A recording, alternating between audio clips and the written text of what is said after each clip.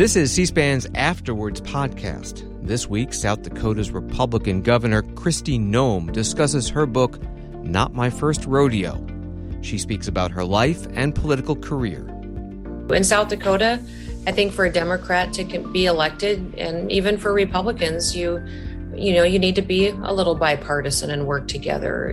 South Dakota is very populist. People think it's very conservative, and it's really not. She's interviewed by Washington Examiner's senior political correspondent and author David Drucker.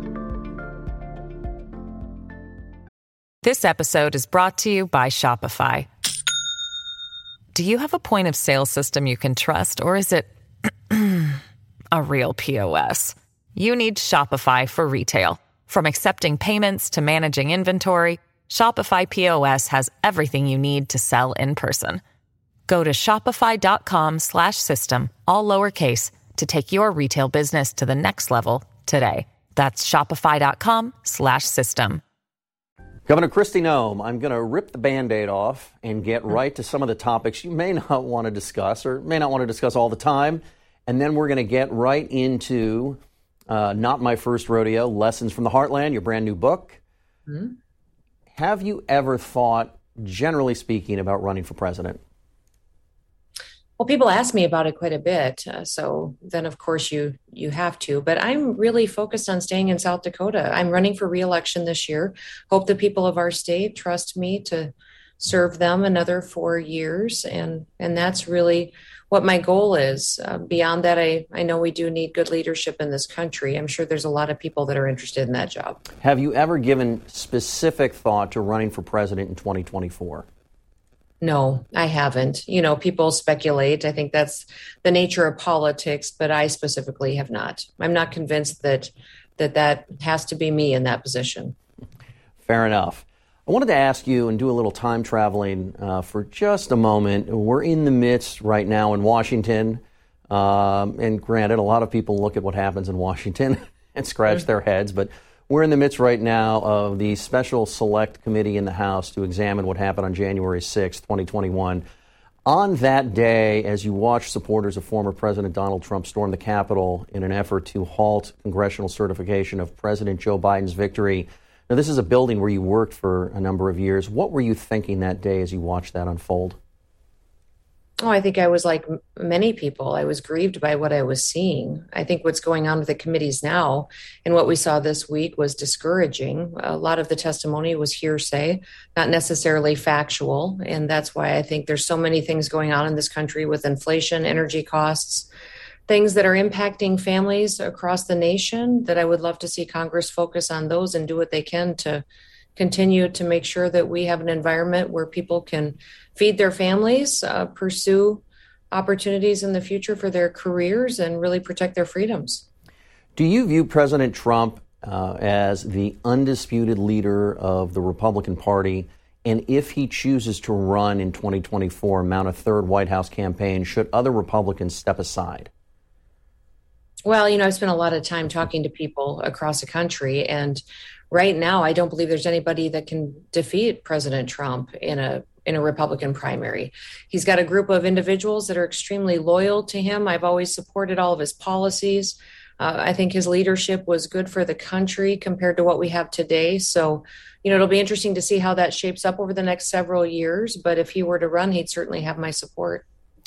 And I wanted to talk to you a little bit about the Republican Party generally. I noticed this in the immediate aftermath of the 2020 election. You delivered a speech at the Republican National Committee at a meeting in Georgia, and you were quite critical of how Republicans in Congress have operated at times, and you were critical of the party's inability, from your point of view at times, to deliver on campaign promises.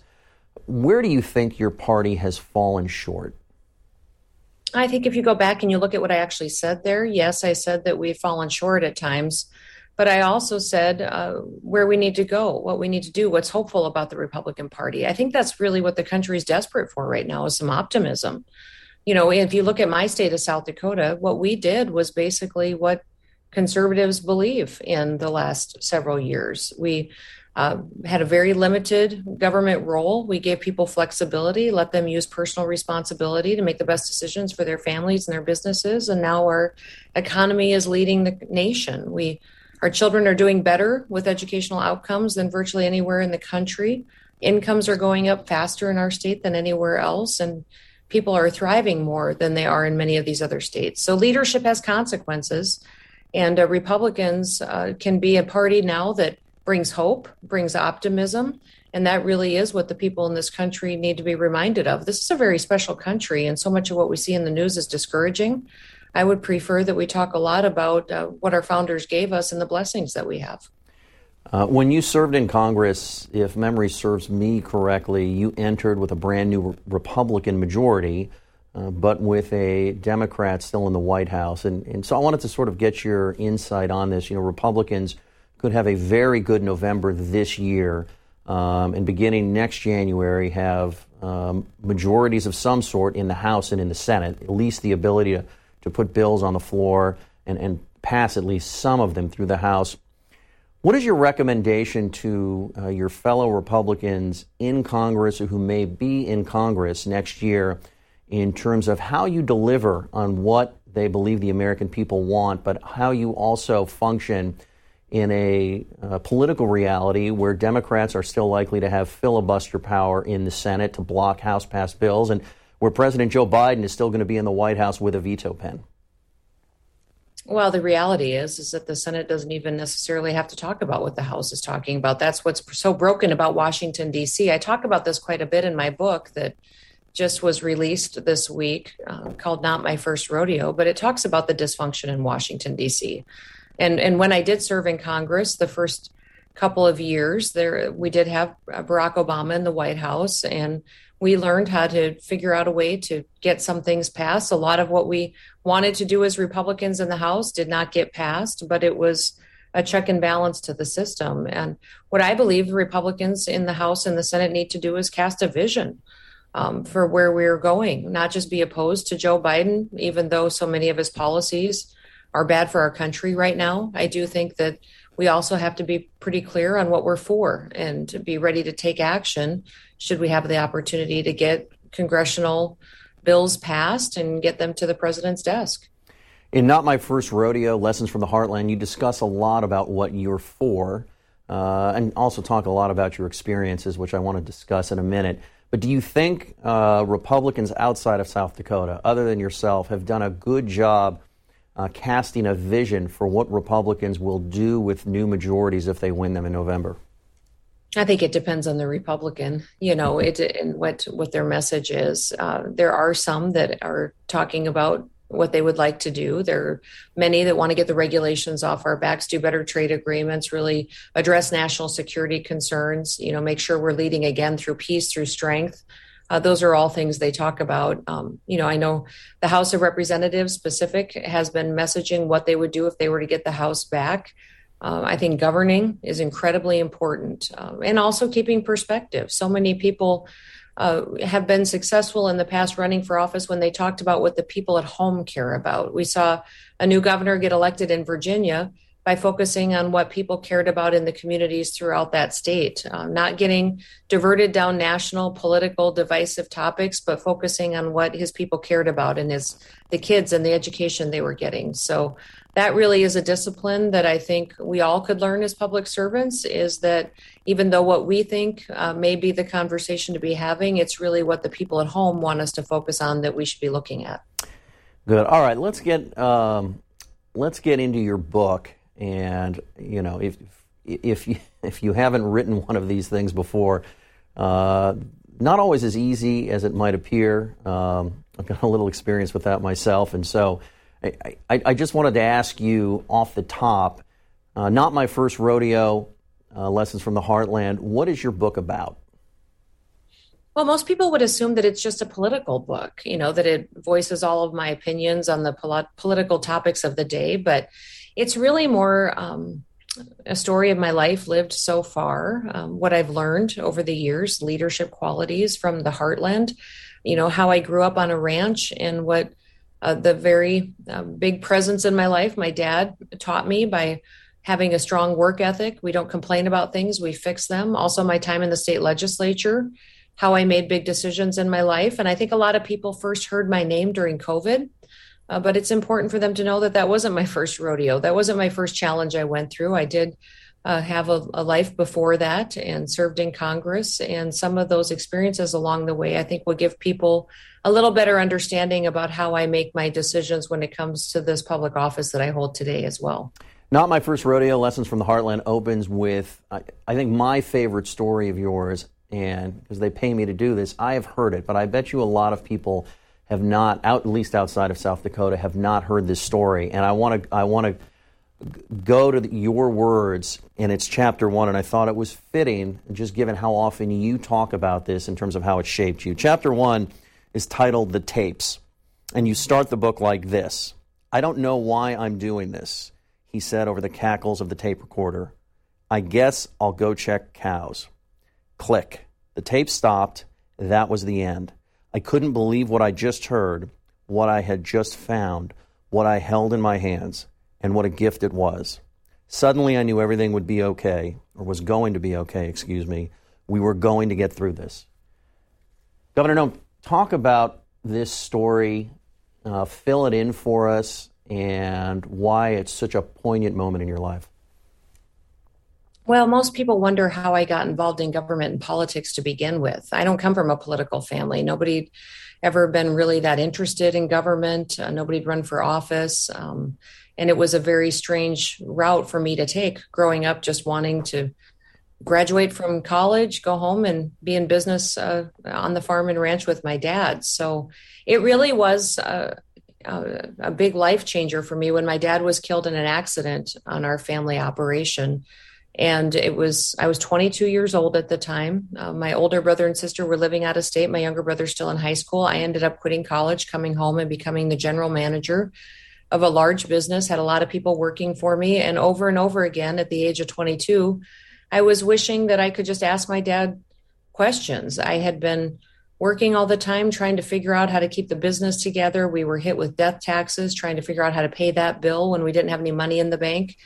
And, for months I struggled and wondered if we'd be okay. And then one day I decided I'd finally clean out my dad's pickup, which is where he kind of ran everything out of. If most ranchers and farmers live out of their pickup trucks. And I found these little dictation tapes, a little micro cassette recorder and these tapes. And when I started to play them, it was my dad's voice. And on these tapes were answers to all the questions that I wished I'd had over the several months previous. It was what variety of seed corn worked best on what soil type, what cattle bred best and did well in our climate, what neighbors to trust, which ones were good friends, what to do if we ever got into financial trouble. Even he talked about us kids, what he thought we would be when we grew up.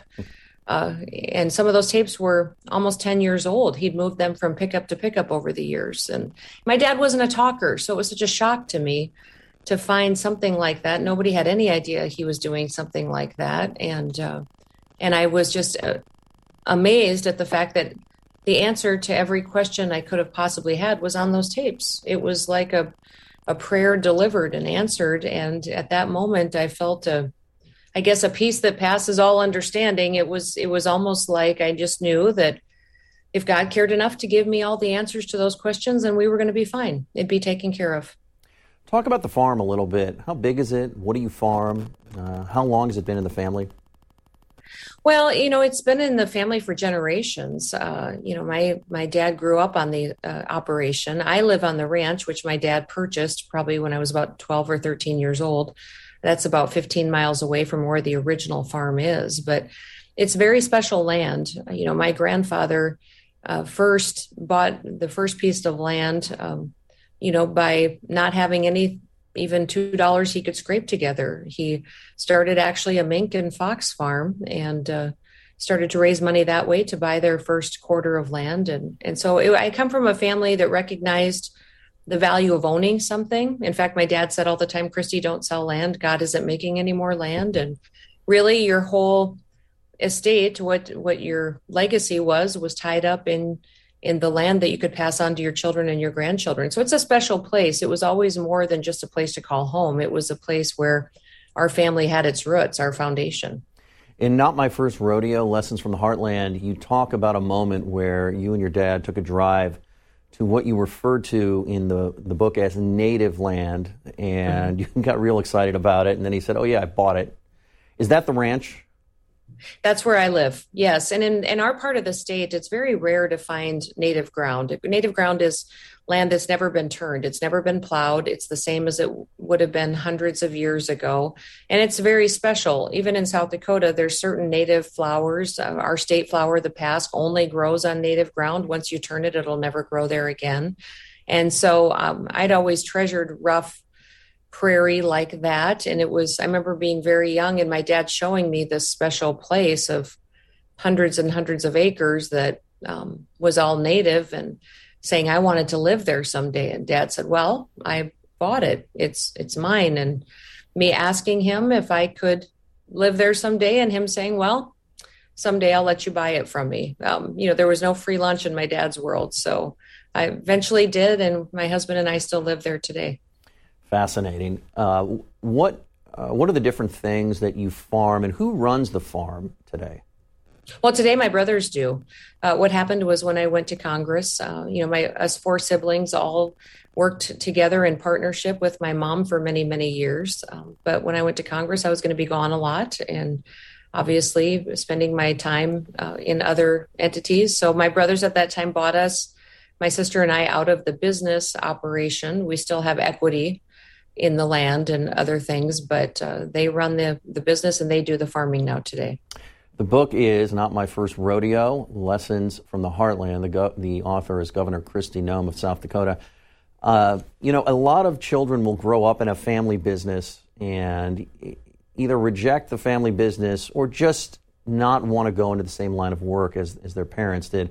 This is something that you embraced, and I was trying to get a sense of how much this was a matter of circumstance for you, given your father's accident, or whether this is something you ultimately decided that you loved enough to want to do before you found your current vocation. This episode is brought to you by Shopify. Do you have a point of sale system you can trust, or is it a real POS? You need Shopify for retail. From accepting payments to managing inventory, Shopify POS has everything you need to sell in person. Go to shopify.com/system, all lowercase, to take your retail business to the next level today. That's shopify.com/system. Well, I would say my dad and I were a lot alike. In fact, my brother says, if you want to know what my dad was like, spend a day with Kristi. So, at times that was wonderful. My dream was farming and ranching for the rest of my life. At other times, both of us have very strong personalities and we both kind of wanted to be in charge too. So I don't know what that would have looked like into the future. But yeah, I did not think that I could ever be happy not farming and ranching. My passion is animals. I love the land. I love being outdoors.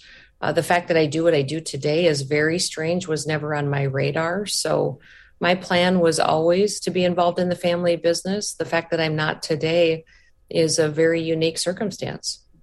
You spend a lot of time in Not My First Rodeo talking about your parents. Who are they? Where did they come from? How did they meet? Well, my dad, grew up in the same area as my mom. My mom grew up in Watertown, which was about 20 miles away. So both from South Dakota, both from the northeastern corner. My dad was raised out in the country, farming and raising cattle. My mom was a city girl. And what does that mean in South Dakota?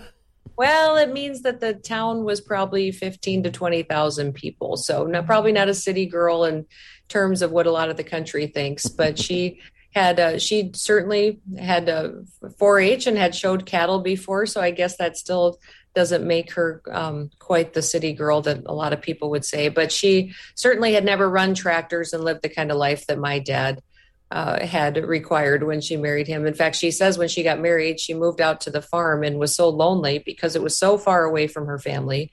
They only went into town on Sundays, really. And she immediately was put in a tractor. She had no idea what to do and was out of her element. So I think they met, through high school friends. but quickly fell in love, got married, and my mom's whole life became then running the business with my dad. He worked so hard all the time. She was kind of the peacemaker in the family. She's the one who kept us alive. He was always coming in the house and saying, let's go, let's go, let's go. And she was the one shoving food in our pockets to saying, here, eat this on the way to the field, or eat this on the way to haul cattle, and taking care of us kids, and running parts and stuff around the country, supporting the business as well. And do you guys know how far back your family goes in South Dakota and where they came from? Well, my grandfather on my mother's side, it was his parents that came over from Norway. My dad's grandparents had been here before, but they're more German, but they were originally settled up north of us, probably about 50 miles. So, at least 4 generations in this country, but, very much tied to the land when they came. They worked and earned every single thing that they have today. And your siblings, you talk a lot about them, you write a lot about them in Not My First Rodeo. What was your relationship like growing up? What has it been like as governor? And if they ever get out of line, do you threaten them with tax audits or anything crazy? No, it's funny how different we all are. My sister is the oldest, and I tell people all the time, I may run South Dakota, but she still runs my life. So when Cindy tells me to do something, I do it. And she's the one who, when I went to Congress, got elected, that was such a different thing for our family. I was leading 4-H groups. I was the children's pastor at our church. I was running businesses. My kids were little. She's the one who filled in all the holes. She took over every job that I suddenly dropped. She took care of my kids, ran treats to school, took them to the doctor. Her and my mom were incredibly helpful with this sudden upheaval in life when I decided for the first time out of all of us to go do something different. My brother Rock went to college to get a psychology degree. So he was never going to come back and be a part of the business until my dad passed away, and came home to help for a little while, didn't want to be a part of the business, but after a couple of years decided to stay. So Rock is the one that he's the second oldest. Cindy is the oldest, then Rock. And Rock is the one who, when you say, boy, I didn't sleep very well last night, I had a bunch of dreams and kept me awake, he'd say, oh, Christy, tell me all about the dreams you had, and want to do an analysis on me. But he's wonderful, a very deep thinker, very thoughtful. And then I am the third out of 4. And then my brother Rob is the baby of the family, but he is the big guy. And he is probably the most wonderful father I've ever met before. He has 6 children, 3 that he has adopted, and hard worker. He calls me almost every day to check on me and make sure I'm doing okay. And loves machinery and working outside, and really is a man of the land. So I probably am closest right now to Rob. When I was farming, it was Cindy, but we all just recognize that what we had growing up in our family and being so close and spending over 20 years being in business together was a really special way to grow up. All of our children feel like they're brothers and sisters because every day they were together while we were running our operation, growing up together the same age. And that doesn't happen everywhere in the country. No, it doesn't. Family businesses can be quite contentious, and it does not always go well. And I have some personal experience with that. You have an anniversary that's coming up, or may have already happened, depending on when people are watching this. Talk to me about how you met your husband, and how did you end up, and I think people would find this interesting, how did you end up honeymooning at Dodger Stadium in Los Angeles? Now, that's my neck of the woods, so I could almost look at L.A. like sort of a small town, depending on how much traffic I have to fight to get anywhere. But that had to be some real culture shock for you guys back then. But talk about that. Yes. Well, my husband went to the same high school I did. He was 2 years older than me. We didn't start dating until, he went to college. I was still in high school, but he was in college. And, to be honest with you, he was one of my brother's friends. And, we started dating, and it was interesting because when we got engaged and we're going to get married, he hadn't left the state of South Dakota before. In fact, I think he had only gone maybe to Minneapolis once for like a Twins game, but he was a huge Dodger fan. His dad was a Brooklyn Dodger fan and had always watched games, listened to games. And it was a very big decision for him on where he wanted to go on the honeymoon. If you could go anywhere in the world, where would you go? And he just struggled with that. Of course, we didn't have any money, so doing something on a budget was important. And we were trying to figure out what to do. And finally, he was struggling so much. I said, listen, Brian, if you could go anywhere in the world, where would you go? And without even thinking, he said Dodger Stadium. And I said, all right, well, then let's go to Dodger Stadium for our honeymoon. And booked it. The problem was the Dodgers didn't play until about 2 weeks after we got married. So we got married and then went right back to work at the farm the next day. And 2 weeks later left for our honeymoon. And I did not realize when I agreed to Dodger Stadium, though, that I was agreeing to go to the entire series.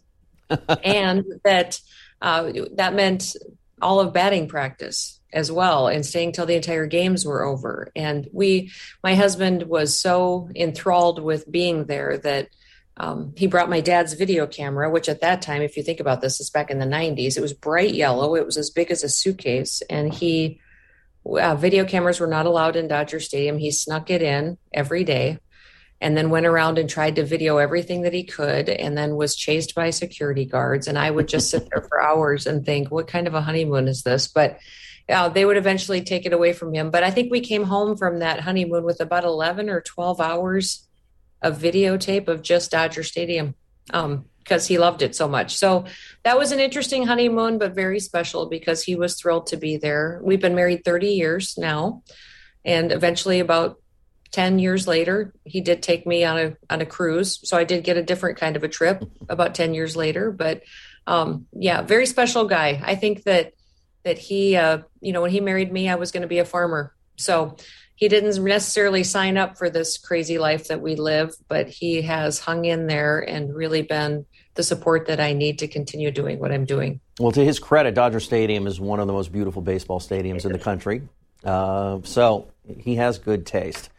Yes, he does. It was beautiful. We loved it. I just ate a lot of Dodger dogs that week.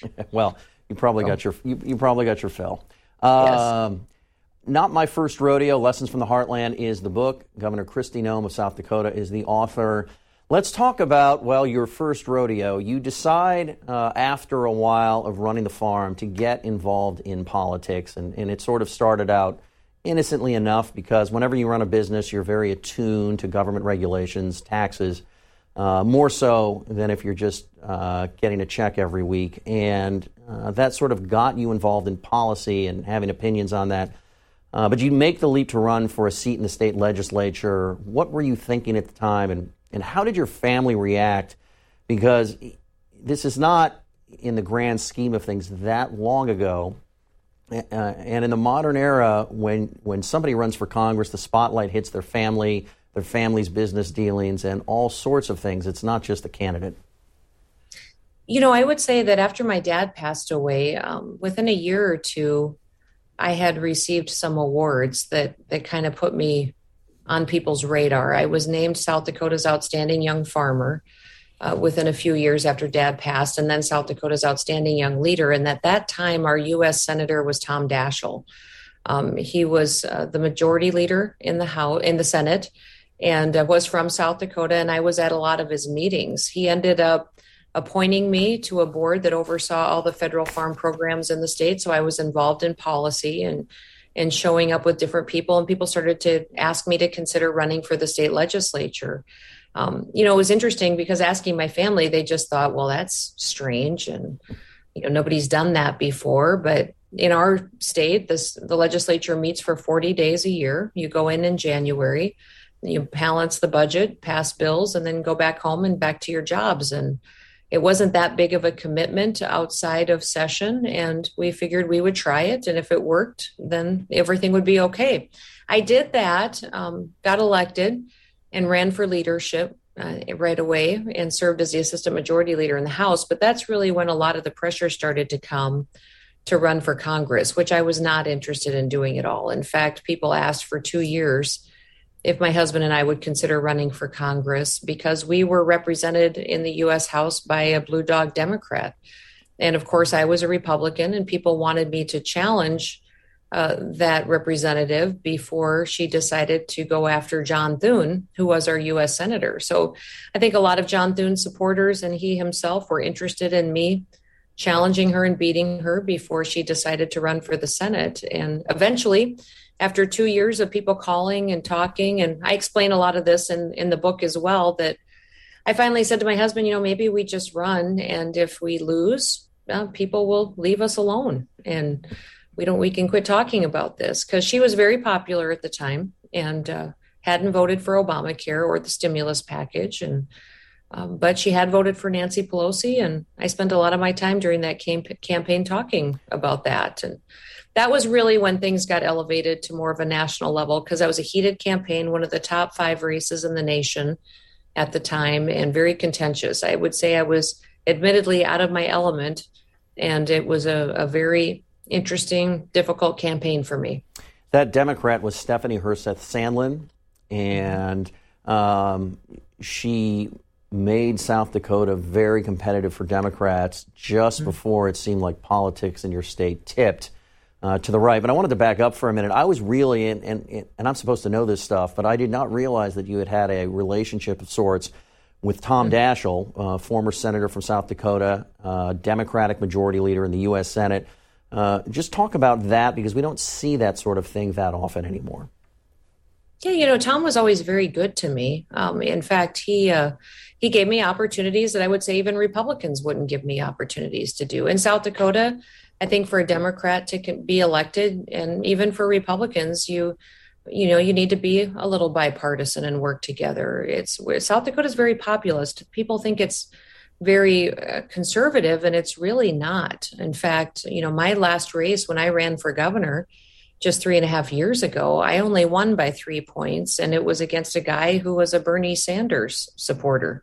So, it's very much a state that can go back and forth, and Tom was was the majority leader, very influential. I cared about farm bills. I cared about tax reform.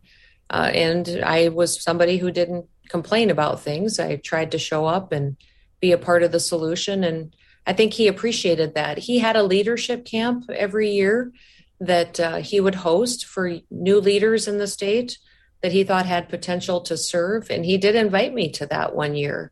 And I went. I thought it was in the Black Hills for a weekend, and he brought in speakers, and we spent time together talking about policy and what it's like to run for office. It was interesting to me because I never once considered becoming a Democrat. I think maybe he probably hoped I would.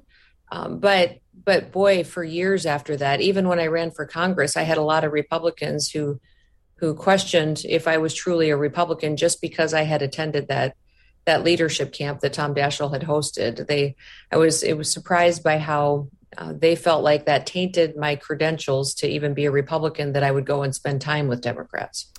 It struck me in reading Not My First Rodeo that politics is something that you really, I don't know if the phrase would be fell in love with, but for somebody who wasn't steeped in it necessarily and came to it later in life, I feel like you dove right in and, in a sense, found your calling. Just talk about doing this for a living the past few years and how it has felt in terms of the professional satisfaction you have gotten from the work. Well, my husband would tell you that I'm kind of obsessive with everything I do. Whatever I do 110%. So even when I worked at the farm, I was working 20-hour days. The kids were coming with me in the tractors. We were always adding more and more things to what we needed to get accomplished every day. I had a grandma that told me when I was having my first daughter that I needed to say yes to things. The world is filled with people who say, no, I'm too busy. No, I can't do that. And that I should be a mom who said yes. And I should be a person who said yes. And I took that to heart. So I would think that, while I dove in head first and, going 100 miles an hour in politics, I kind of did that with everything. In fact, I tell a couple stories in the book about how I decided one time to take up quilting. And That was not very smart because my mom finally came to me after I hadn't slept for 3 days because I couldn't stop until the quilt was done. She said, I don't think quilting's for you. It's supposed to be relaxing and you're supposed to sleep. But for me, I couldn't stop until I got the project done. So, that's a little bit of my personality. But, I definitely recognize that if I'm going to be gone from my family, I'm going to be gone from my commitments at the businesses, then I want to make a difference. I might as well be in leadership, be the person in the room making the decisions. And that's kind of the approach that I've always had, is that when I'm gone someday, I want people to at least say she lived a life of significance. So that obsessiveness that you describe actually lends a lot more context to a story you talk about in Not My First Rodeo, Lessons from the Heartland, about soon after you first arrived in the state legislature. And it was about the issue of abortion, which is very timely right now. And I just want to read from this, from your book, but you immediately, and correct me if I'm misremembering the story here, Governor, but you immediately proposed legislation to pro-life legislation to curtail abortion rights, or however you would like to describe it. And some other Republicans, also obviously pro-life Republicans in the legislature, told you it was bad strategy. They weren't pleased with it. You immediately emailed your constituents back home. That email made its way into a blog, and it became much the topic of conversation in your state. You write about the articles that were written. The article made me sound arrogant and naive, and frankly, I was. I had sent the message to everyone that I couldn't be trusted. If I disagree with someone, I would start attacking them with emails to constituents. Talk to me about how formative that experience was in how you developed your governing style, even on issues where you are extremely passionate and that are where you're very principled, and how that approaches how you have governed as the chief executive. Well, that situation, I was brand new to the legislature, wanted to do something impactful. We had just had a ballot initiative that would have completely banned abortions in the state. It had gone to the public and it had failed. And I wanted to immediately bring another bill forward that would have the debate in the legislature. I remember having a meeting with those who cared about this issue and just being shocked that the state's president of Right to Life was against bringing a bill. And it was a man from my own district, the other representative, but he also was my husband's cousin. So that tells you how small South Dakota is. But I was just so surprised by it that I went and immediately after the meeting emailed people back home and said they needed to call him and talk to him. And then that made it into the public news stories. And I just realized immediately how bad I sounded, like a know-it-all, that I didn't even go to him and really discuss it with him. Instead, I decided to start emailing people back home who didn't have a context of what was said in that meeting or the strategy behind it. And it was a very teachable moment for me. That I didn't want to be the kind of person who ambushed others in policy. And I recognize that trust is something where you create an environment where you build a team, and it's not where you either trust somebody or don't. It's almost like a bank account. You do different actions, how you treat people, how you talk to them, and how dependable you are is building trust day after day after day. And I wanted my colleagues to know that I was somebody who was reasonable, logical, smart, and could look at the consequences of everything that we did and make sure that it was the right thing to do. So I appreciated that teaching lesson. It was pretty miserable because I was brand new and, everybody avoided me. After that, everybody was talking about me. And I felt like that I really had gotten off on the wrong foot. And that's when the majority leader, Larry Roden, came to me, invited me out to dinner that night. He tells everybody that the reason he did that is he went around to other members and people that worked in the legislature or lobbyists and said, "Hey, do you want to go have dinner with Kristi Noem and me? She doesn't have any friends." They agreed, and those four men that came to that dinner that night, with this young mom, and shared, a meal, and also their thoughts and knowledge about the legislature, are still my dearest friends today. So I think that one of the reasons that that particular anecdote from Not My First Rodeo, Lessons from the Heartland, jumped out at me is we're talking in the immediate aftermath of the Supreme Court decision in Dobbs v. Jackson Women's Health Center. And as you're well aware, as the country's well aware, that decision overturned Roe versus Wade and eliminated federal protections for abortion rights and has returned that question to the states. What do abortion rights look like in South Dakota in the aftermath of you and the legislature now having the ability to decide on this question? Well, in 2005, South Dakota had passed a bill that put in place a trigger law that said if Roe was ever overturned, that abortion would be illegal in the state, except to save the life of a mother. So that is the law today. And I know that. And where does the prohibition begin in pregnancy? And is the life of the mother the only exception? The life of the mother is the only exception today as the statute reads, and it is not any consequences against the mother where it would add any kind of punishment would be on the doctor's responsibility. For a doctor who would knowingly break the law, they are the ones who would be prosecuted, never the women that would be involved in this situation with an unplanned pregnancy or a crisis that they feel they may be facing because of this situation. And where does South Dakota law in this trigger law, where does the prohibition come in? At conception, at 6 weeks, at 15 weeks, where is it? Yeah, it is in the first trimester, and it is when that pregnancy can be detected. So that's part of the debate. And if you remember, the next case that would come before the Supreme Court is a South Dakota case. We'd been watching the Dobbs case in South Dakota, recognizing it could overturn Roe, but we believed that if it did not, that the next case that the Supreme Court would hear would be Planned Parenthood versus Nome. And it's a decision on informed consent case that now I believe Planned Parenthood is asking to be dismissed because of the decision that we've seen come down on Roe v. Wade. So is this essentially a heartbeat bill? In other words, once a heartbeat has been detected and there is a viable pregnancy, that's when the prohibition kicks in? We actually had a debate this year on doing a heartbeat bill, much like Texas, that would have put it in place whether or not Roe was overturned or not.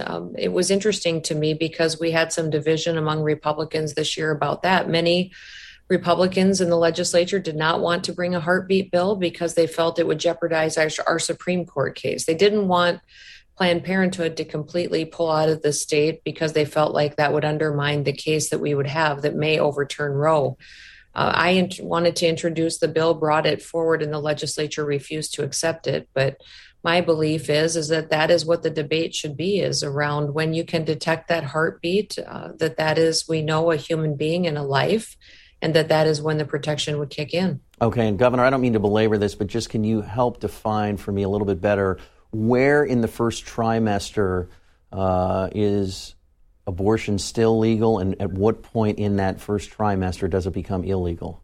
Yes, it is when that pregnancy is determined between the woman and the doctor, when there's notification there. So abortions are illegal as of today, except to save the case of the life of the mother. Okay, and in response to criticism, often from Democrats, but not only Democrats, that South Dakota law does not allow exceptions in cases of rape and incest, how do you respond to that? I think that'll continue to be a debate. I think there's people here in South Dakota that are continuing to talk about that. For me personally, it's a difficult conversation because I know that this tragic situation that happens to women is horrific. And I can't even imagine. I've never had to go through anything like that. So I've just never believed that a tragedy should be followed up by another tragedy. And we know from science and technology over the years, the last 10 to 15 years, that this is a life. This is a baby in the womb, that it does feel pain at a certain point. And we also know that when doctors do procedures on these babies in the womb, that they are defined as patients, that they have patients' rights. And it's very difficult to say this is a patient that has rights and not say that it is a human life at the same time. So an intelligent conversation on what every life is precious means, I think, is something the public will continue to debate when they see what these laws look like from state to state. Would you like to see Congress, where you once served, pass legislation banning abortion nationally? I think it's appropriate right now that the discussion happens at the state level. That's really what the Constitution defines as the responsibility of the state. So I'm thankful for the Supreme Court decision that said this would be debated amongst a government close to the people instead of at the federal level.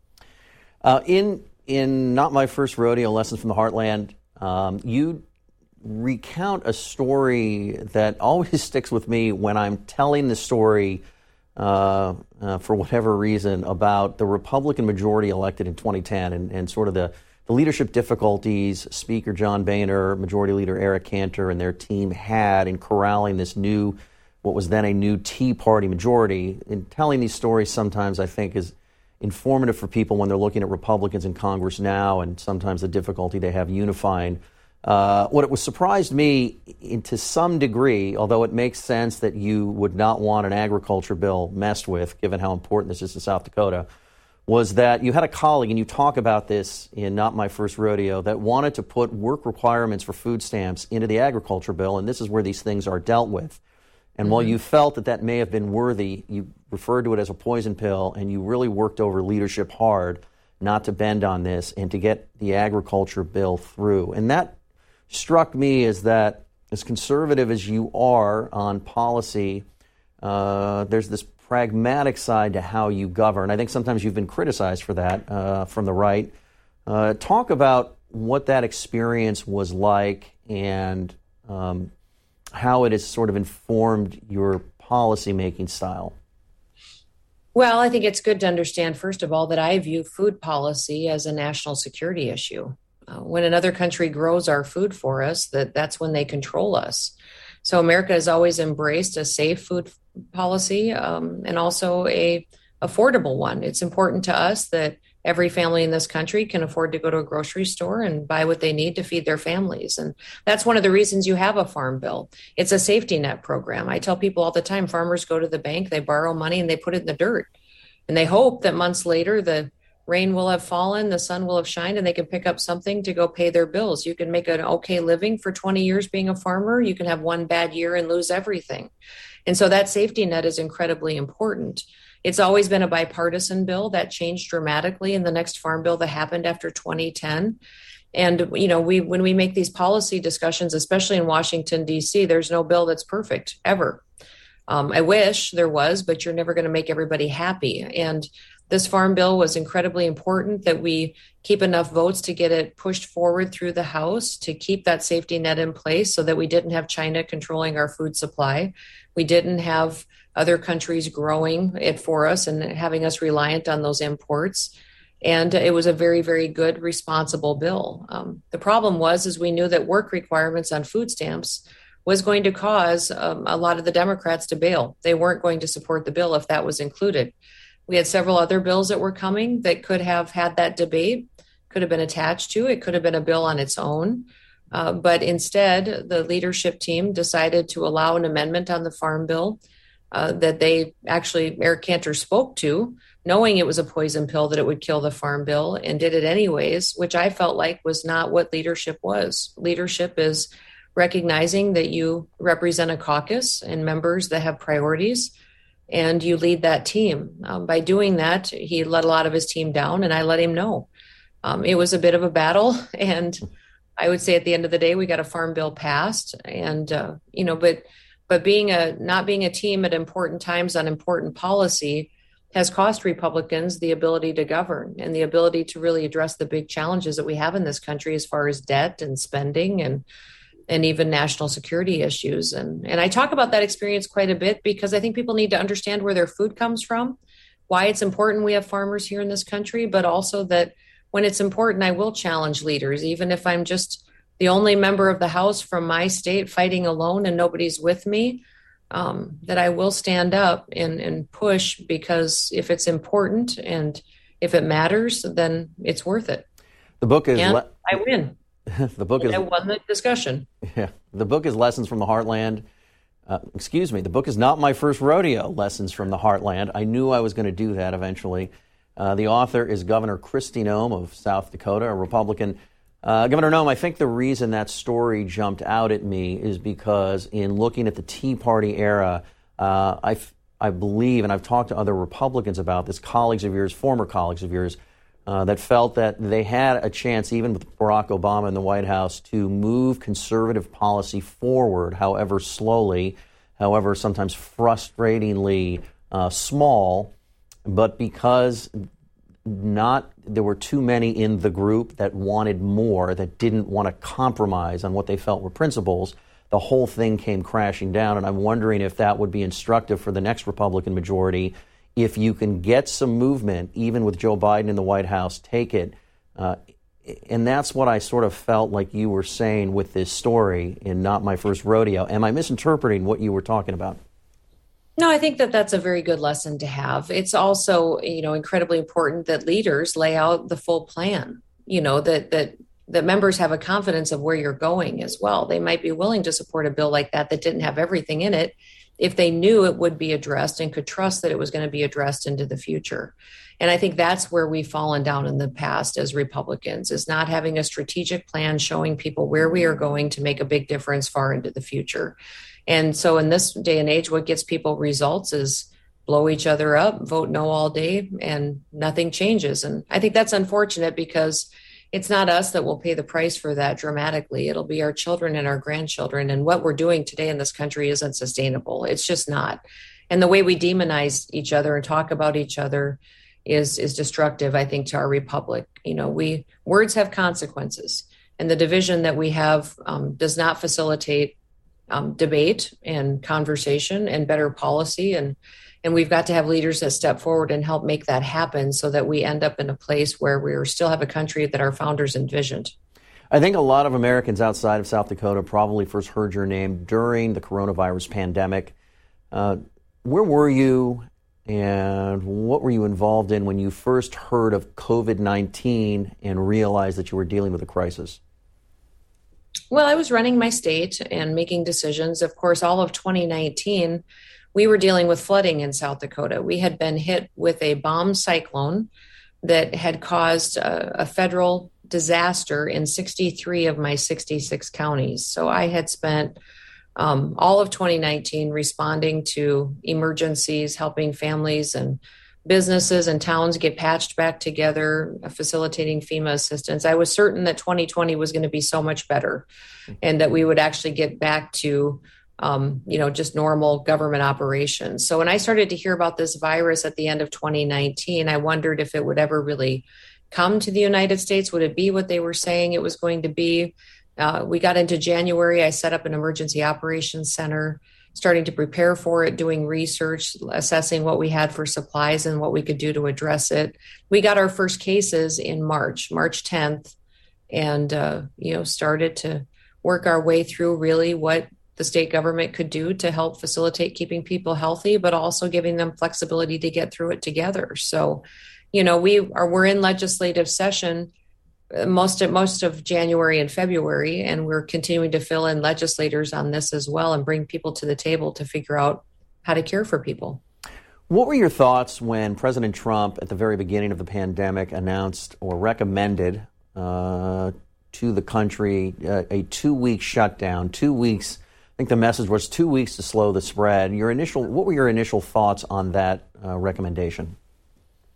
Well, I thought for our state that we would try to do that. I recommended that people do that, did not mandate it, but also the health experts were telling us that we could have around 300,000 people in our state die from this virus. And so I held press conferences, told them this is what we were hearing. This is what President Trump was asking us to do and encouraged them to do so. And I think most of the people in the state listened. They went out for essentials and did what they needed to do, went to work, but most of the time they tried to not gather and not do things that would happen. And they didn't want to overwhelm our hospital systems. So, but beyond that, for me, always the discussion was, how long is this sustainable? And what my recommendations were going to be to people was going to be on, in reality, how long can they continue to have this kind of action and conduct and and exist, how are we going to keep our kids educated and keep our businesses open? So,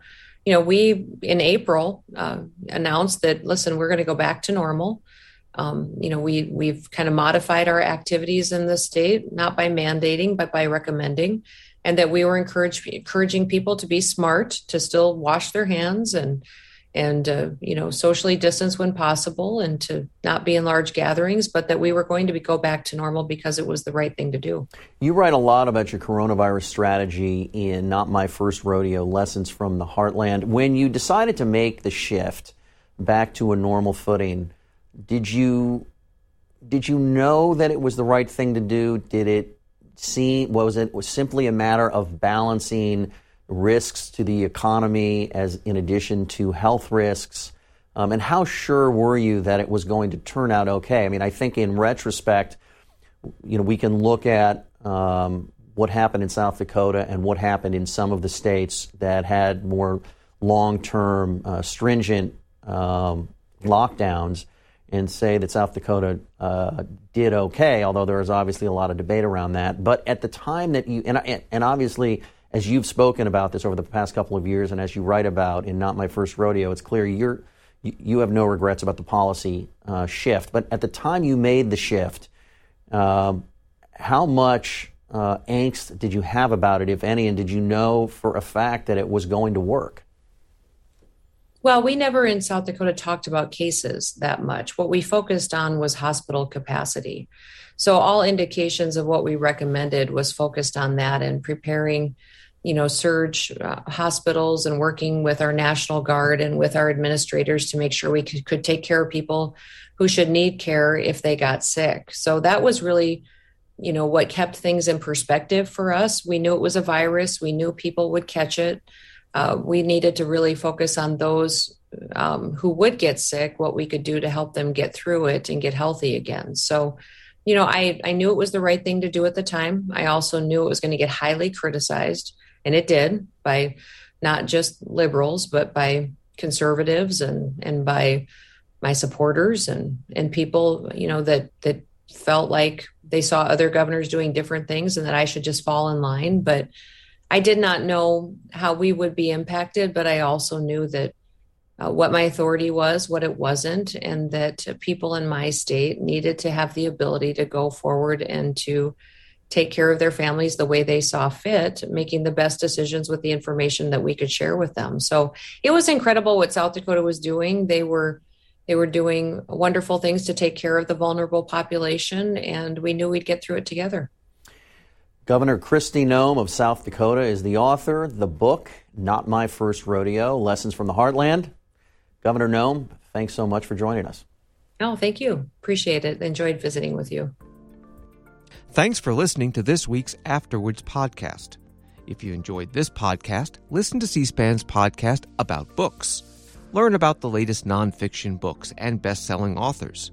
In each episode, we report on bestsellers lists and book reviews from around the country. You'll also hear authors talking about their latest books and insider interviews with nonfiction book publishing industry experts.